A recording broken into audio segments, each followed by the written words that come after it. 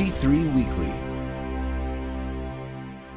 Welcome to G3 Weekly, a summary of this week's top news stories on Christianity and the public square, written by Ben Zeisloft. I'm Laramie Minga. This week, an organization called He Gets Us drew mixed reactions by playing advertisements about Jesus during the Super Bowl. A purported religious revival at a Christian university in Kentucky has garnered nationwide and international attention. Meanwhile, a police officer in Georgia was pressured to resign after he affirmed biblical sexual morality on social media. He Gets Us sparks controversy from Super Bowl ads. If the world hates you, know that it has hated me before it hated you. John 15:18. An entity called He Gets Us paid some $20 million to place advertisements about Jesus in the Super Bowl.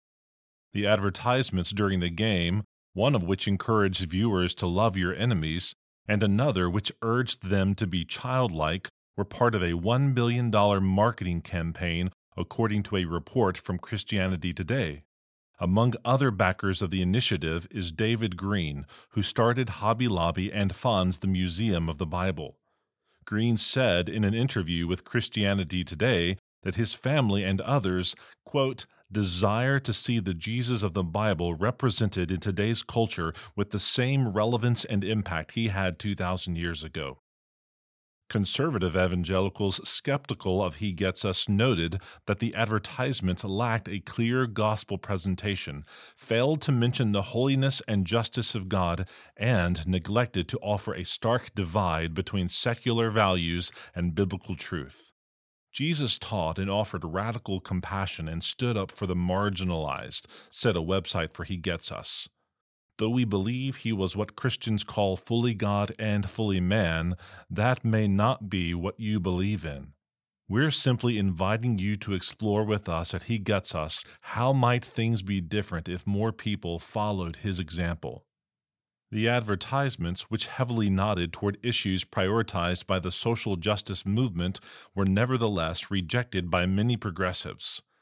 Something tells me Jesus would not spend millions of dollars on Super Bowl ads to make fascism look benign, Representative Alexandria Ocasio-Cortez, a Democrat from New York, said on social media. Asbury University draws attention for reported revival. Do not believe every spirit, but test the spirits to see whether they are from God, for many false prophets have gone out into the world. 1 John 4:1. Asbury University, a Christian school in central Kentucky, is experiencing what some have called a revival after a chapel service morphed into a nonstop prayer and music and worship session. The informal service has continued since February 8th, according to a report from NBC News. Social media videos depict attendees, some of whom traveled from across the country to witness the phenomenon, singing to contemporary worship music and praying with one another. Many pastors responded to the footage by exhorting the nation to consider The Distinguishing Marks of a Work of the Spirit of God, a short book written by 18th century theologian Jonathan Edwards. The minister, who was active during the Great Awakening, noted that a true revival is accompanied by repentance, increased esteem for Christ, opposition to the interests of Satan, high regard for Scripture and sound doctrine, and greater love for God and man. On the other hand, Edwards contended that one cannot determine the legitimacy of a revival by its extraordinary nature, the presence of strong emotion, the operations of Satan intermixed in the work, or unwise conduct among some participants. Police officer fired for endorsing biblical sexual ethics. All who desire to live a godly life in Christ Jesus will be persecuted. 2 Timothy 3:12. Jacob Kersey, a former officer with Port Wentworth Police Department in Georgia, says he was forced to leave his position because of a social media post about the biblical nature of marriage. The 19-year-old was initially placed on paid administrative leave when he refused to take down a Facebook status from 2 days earlier, according to a report from the Christian Post. Quote, God designed marriage. Marriage refers to Christ and the church, he wrote.